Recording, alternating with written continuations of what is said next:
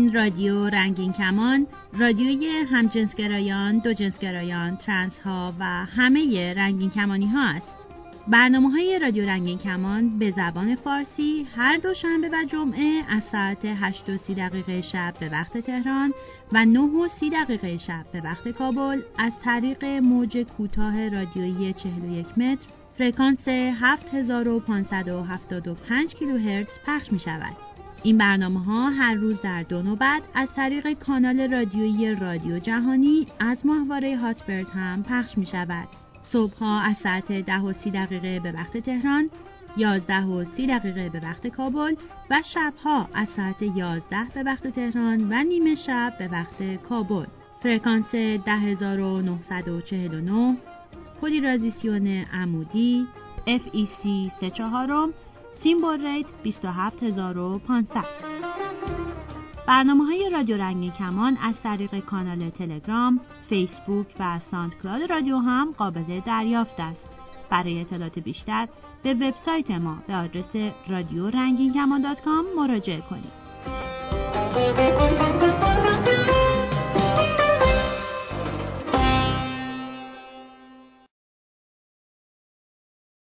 درود، من رها هستم.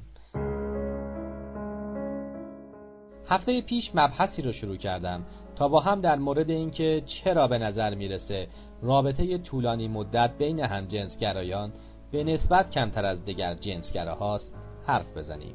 خیلی گزیده یادآوری کنم که در مورد نیازهای فیزیولوژیک بدن انسان و نظریه آبراهام مازلو در مورد هرم نیازها حرف زدم و اینکه معتقده که تا نیازهای اولیه بشر تامین نشه نمیتونه به طبقات بالاتر هرم و نیازهای والاترش برسه. این هفته در مورد شیوه های آشنایی همجنسگرایان، شباهت و تفاوتش با آشنایی در دیگر جنسگرایان و معضلاتی که با توجه به نوع آشنایی میتونه باعث بشه یک رابطه پایدار نباشه صحبت کنم. جامعه ایران رو در نظر بگیریم. راه‌های آشنایی دختر پسر برای ازدواج چی هستش؟ یکی از شیوه‌های مرسوم ازدواج سنتی هستش که انتخاب همسر از بین آشنایان و یا از طریق معرفی دوتا خانواده توسط فرد سوم صورت میگیره. در اکثر این موارد دختر پسر شناختی نسبت به هم ندارن و بعد از خواستگاری رسمی و در بعضی موارد بعد از نامزدی یا حتی عقد رسمی تازه فرصت شناختن همدیگر رو پیدا میکنن. اما نسل جدید به مراتب کمتر زیر بار محدودیت‌های اجتماعی و قانونی میره و راههایی برای دوستیابی پیدا میکنه.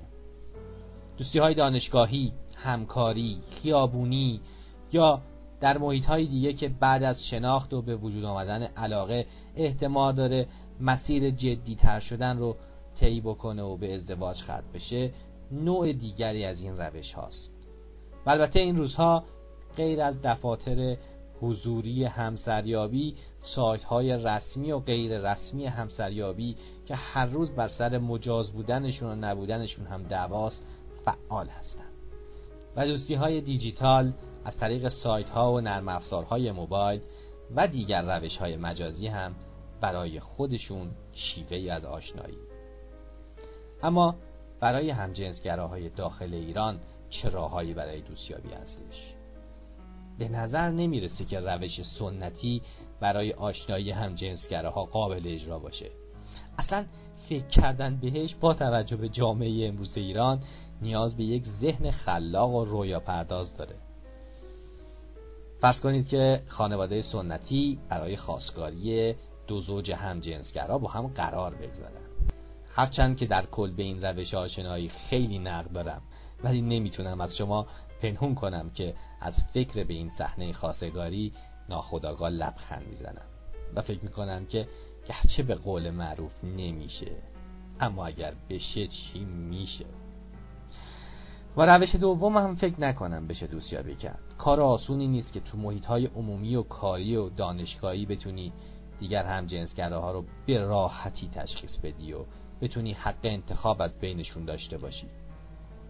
این کار برای دیگر جنسگراها خیلی ساده تر هستش، چون کافیه طرف از جنس مخالف باشه و البته مجرد تا طرف مقابل بدون نگرانی برای آشنا شدن پا پیش بگذاره و احتمالاً بتونه با خلقیات و منش و آرزوهای شخص آشنا بشه و احتمالاً از بین افراد مختلف فرد مناسب خودشو پیدا بکنه.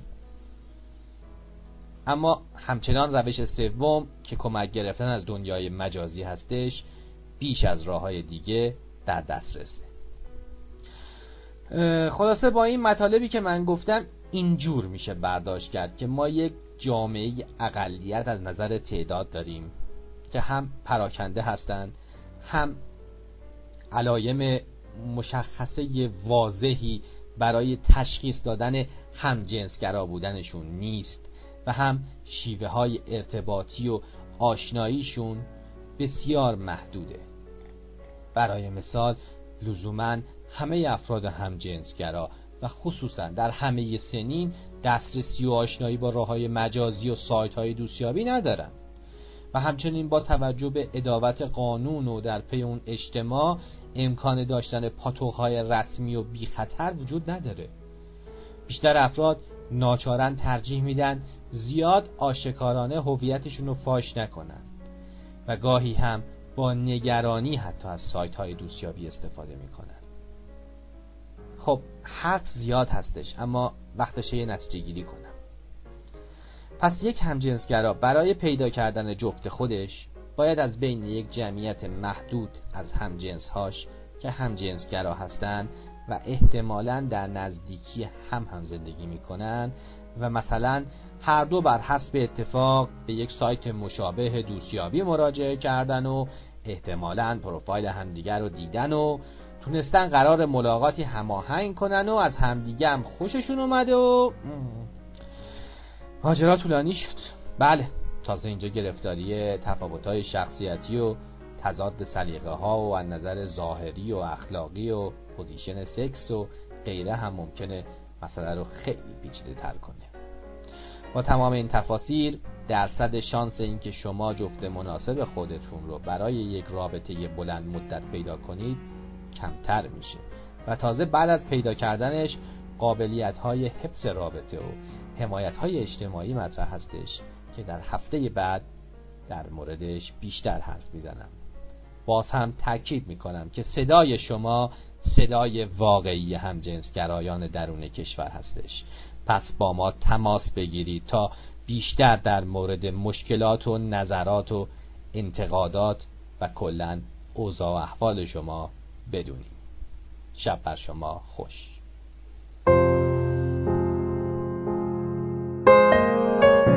بیاین از زندگی صحبت کنیم. تلفن 201 818 649 9406. باز هم تکرار میکنم 201 818 649 9406. همینطور آیدی اسکایپ رادیو رنگین کمان.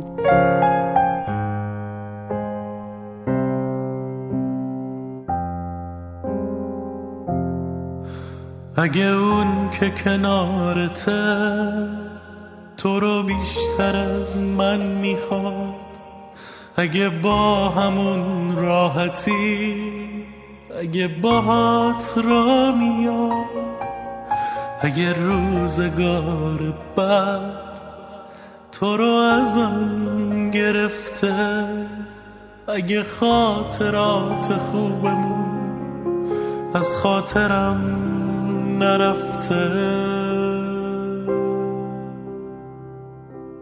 خوشبختی تارزومه حتی با من نباشی، حتی از خاطره هم جداشی، خوشبختی تارزومه حتی با من نباشی، حتی از خاطره هم جداشی.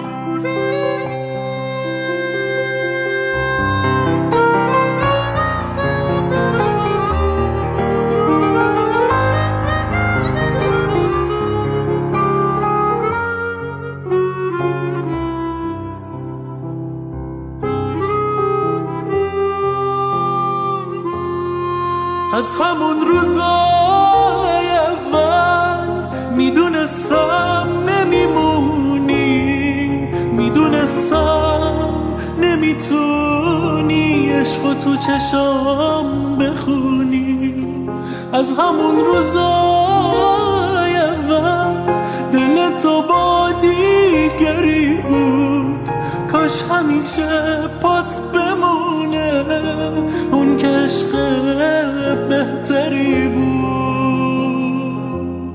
خوشبختی تارزومه حتی با من نباشی، حتی از خاطره هم جداشی.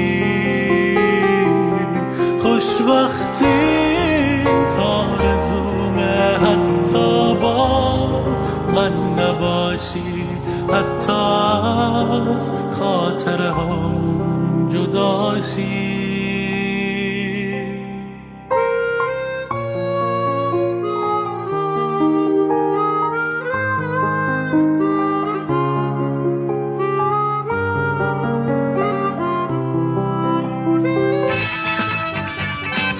می توانید از طریق تلگرام سوالات خود را مطرح کنید یا درد دل کنید. شناسه ما در تلگرام رادیو رنگین کمان.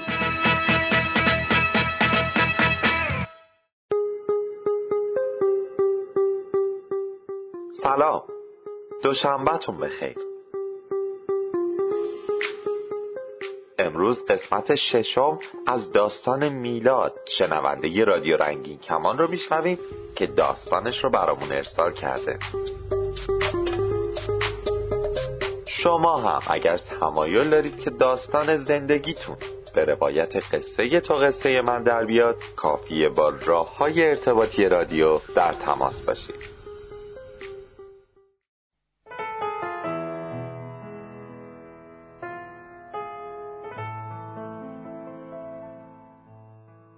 بعد یه تابستون داغ و خسته کننده، بازم صدای خشخش برگا به گوش رسید. آخه کی گفته پاییز غم انگیزه؟ پاییزی که شروع تابیدن قرص ماه تو شبای تنهایی دلم بود. از چیزی که میترسیدم اتفاق افتاد. من و اون جدا شدیم. حالا دیگه به زورم که شده فقط یه بارونم توی کل روز از دور میدیدمش. ازش خبر نداشتم و تو کلاسی که بودم تنها فکری که عذابم میداد این بود که الان تو کلاس بغلی داره چی کار میکنه و چشه کی دنبالشه. وسط سال که رسید خبر زندانی شدن پدر محمد تو شهر و مدرسه پیچید. ظاهرا پدرش سر یک کلاهبرداری تو ساخت و ساز دستگیر شده بود. خانواده‌اش هم که آبروشون لکه دار شده بود مجبور شدن جمع کنن و برن اهواز. یعنی محمد من قراره ازم دور بشه و معلوم نبود برگشتی تو کار هست یا نه. قصه من و غم تو، قصه گل و تگرگه، حرف بی تو زنده بودن، ترس لحظه های مرگه. ای برای با تو بودن باید از بودن گذشتم. سر به بیداری گرفته ذهن خواب آلوده من.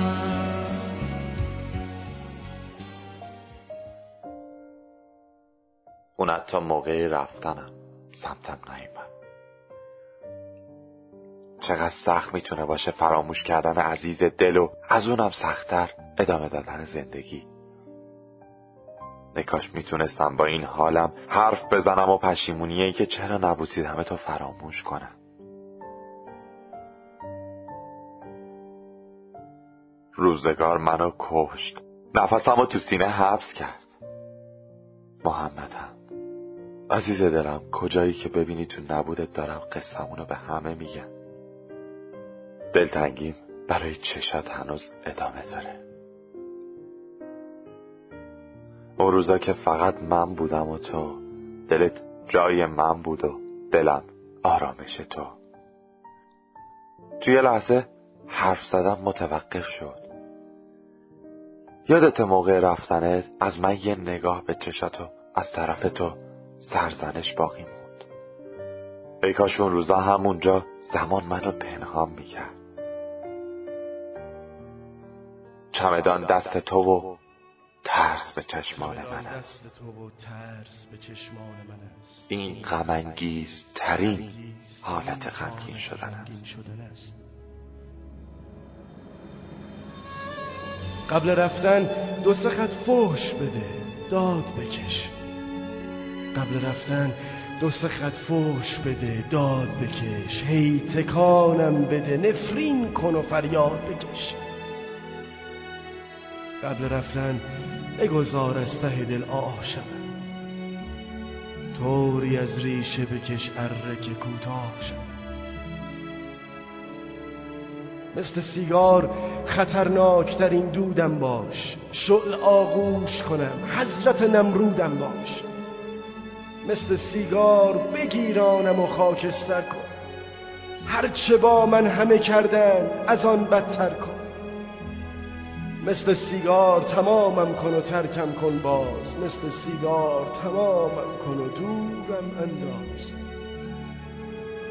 من خرابم بنشین، زحمت آوار نکش. نفست باز گرفتین همه سیگار نکش.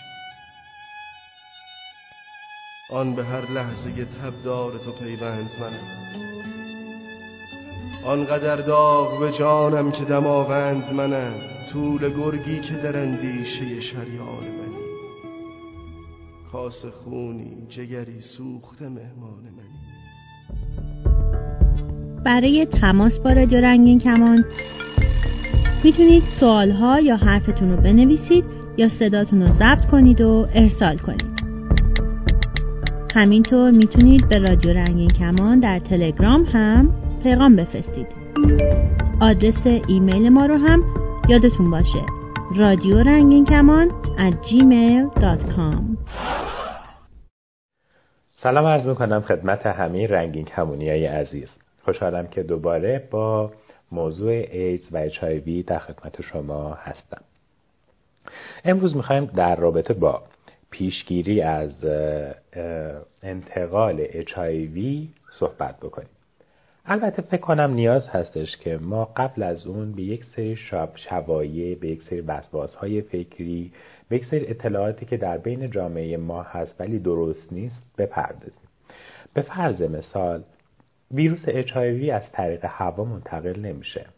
ویروس HIV از طریق دست دادن، رفتارهای اجتماعی عامیانه مثل بوسیدن، حتی بوسیدن فرانسوی انتقال پیدا نمیکنه. از طریق غذا، آب و سرویس بهداشتی مشترک هم باز انتقال پیدا نمیکنه این بیماری. از طریق اشک، عرق، بزاق، ادرار، استفراغ و مدفوع هم باز راه‌های سرایت HIV به هیچ عنوان نیست. گاهی اوقات من پیش میاد توی رسانه‌ها خبرهایی رو میخونم مبنی بر این که پرتقال‌های خونی وارد کشور شده که اینها دارای ویروس HIV هستن برای اینکه حالا بخوان مردم رو مریض بکنن. خب این چیزها خیلی پایه علمی نداره، به خاطر اینکه ویروس HIV خود به خودی بسیار ضعیفه و در خارج بدن انسان و در خارج بدن میزبان خودش ظرف چند ثانیه و یا حتی چند دقیقه از بین میره. حتی در خون خشک هم، یعنی اگر کسی یک بیماری HIV داشته باشه، چند قطره از خونش جایی ریخته باشه، بیشتر از 1 هفته دوام نمیاره اون ویروس توی اون خون. تازه این خیلی من بالا گفتم، احتمالا خیلی کمتره. این اصلا پایه علمی نداره و اصلا نیازی به نگرانی درش نیست. و بعد هم فرض محال رو هم بذاریم که این پرتقال ها یا این مواد غذایی که حتی من در مورد این خبر رو به طور مشابه در سایر مواد آرایشی رو هم شنیدم، حتی فرض رو هم بگیریم که اینها درست باشه، بعد از خوردن این مواد غذایی هیچ اتفاقی برای انسان نمیافته، چون خوردن راه سرایت HIV نیست، چون این ویروس به قدری ضعیفه که در اسید معده فوراً از بین میره، پس اصلا جای نگرانی نداره. ویروس HIV هم از طریق بوسیدن حتی بزاق به بزاق هم مشکلی ایجاد نمیکنه.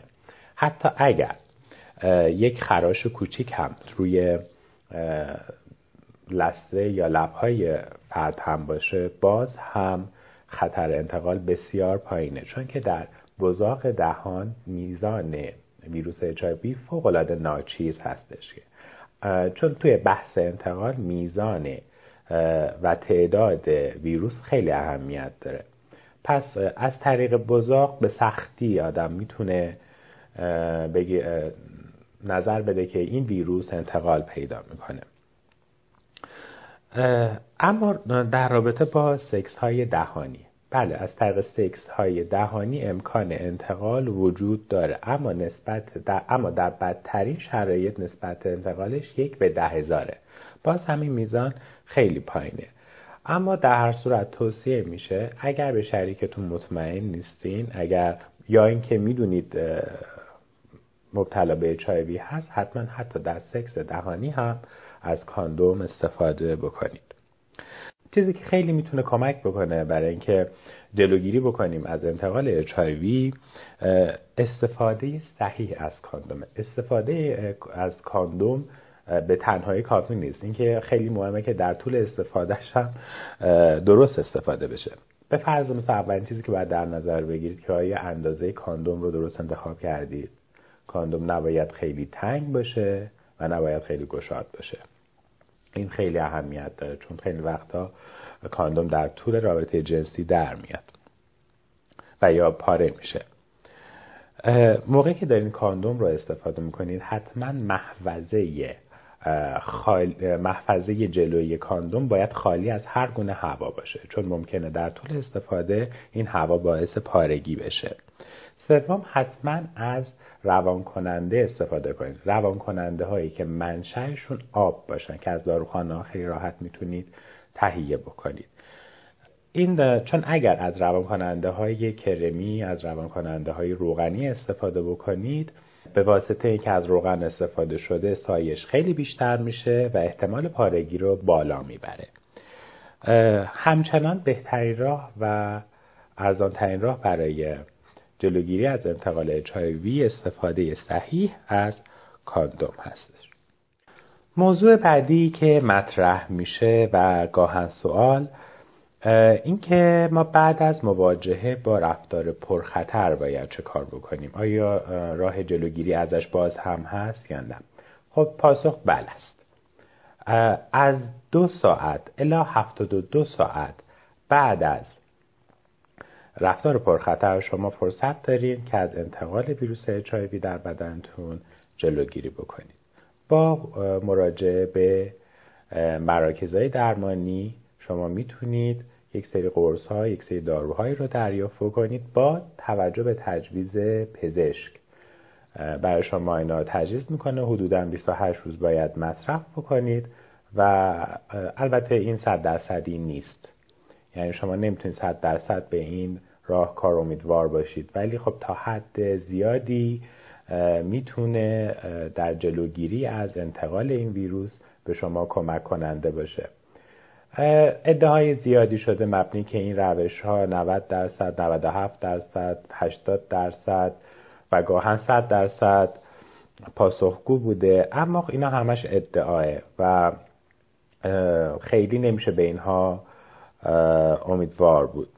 اما یک سوالی پیش میاد که تحت این قرص ها تحت عنوان پرپ شناخته میشن و با نام تجاری تروودا در اکثر داروخانه های کشور پیدا میشن. آیا ما میتونیم به طور خودسرانه اینها رو مصرف بکنیم و یا هر روز مصرف بکنیم؟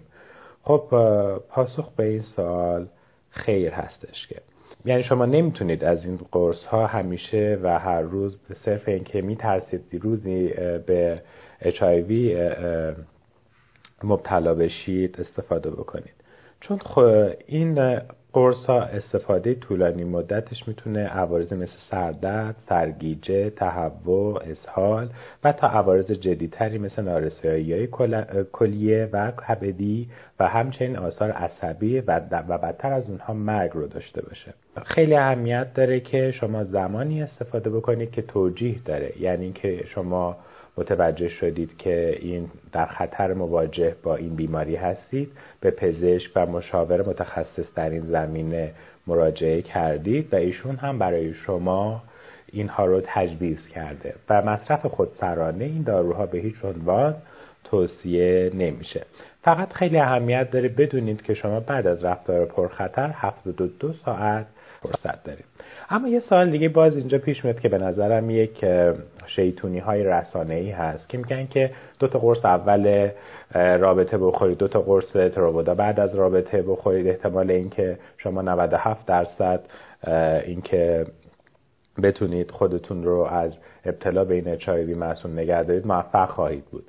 اینها همش ادعا هست، یعنی ادعایی هستش که بر اساس یک سری تحقیقات صورت گرفته توسط یک حالا ممکن یک جای معتبر هم این کار رو انجام داده باشه، اما خیلی اهمیت داره که توسط سایر مراکزهای معتبر مثل سازمان بهداشت جهانی و سایر مراکز مثل FDA اینها رو تایید بکنه و بعد که اینا رو تایید کرد پزشکا میان این جزئیات این مقالات و این تحقیقات رو مطالعه میکنن و اگر نیاز باشه اون رو به بیمارانشون تجویز میکنن. عملاً این خبرها بیشتر برای پزشکان هست، یعنی شماها نمیتونید به واسطه که یک خبری در یک رسانه خوندید اون رو انجام بدید. هرچی باشه جان خودتون هست و باید بسیار مراقب باشید و حتما با مشورت پزشک و مشاوره یک متخصص این داروها مصرف بشه. باز هم در آخر آرزوی موفقیت، کامیابی و طول عمر و سلامتی رو برای همه شما عزیزان دارم. بس بلند پروازی منو از سرت داری میندازی، هی داری قلبمو میدی بازی نمیسازی، تو به چیت مینازی، به خیالت منو توی درد سر میندازی، نه ولی این دفعه خودت میبازی، خودت میبازی.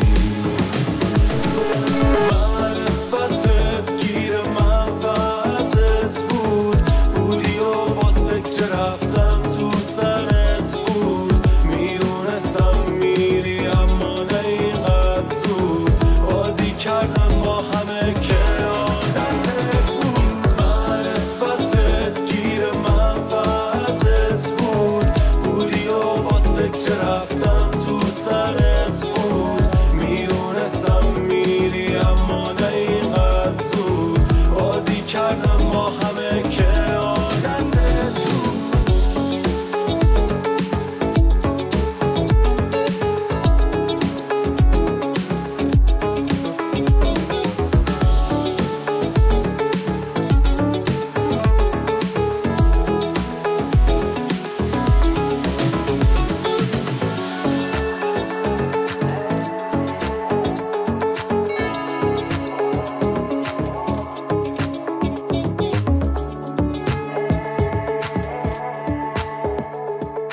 به این ترتیب به پایان این برنامه رادیو رنگین کمان رسیدیم. برنامه‌های ما هر دوشنبه و جمعه در همین ساعت از روی موج کوتاه و همین روزه همین ساعت از طریق ماهواره هاتبرد پخش و تکرار می‌شود. تا برنامه بعد شاد و سلامت باشید.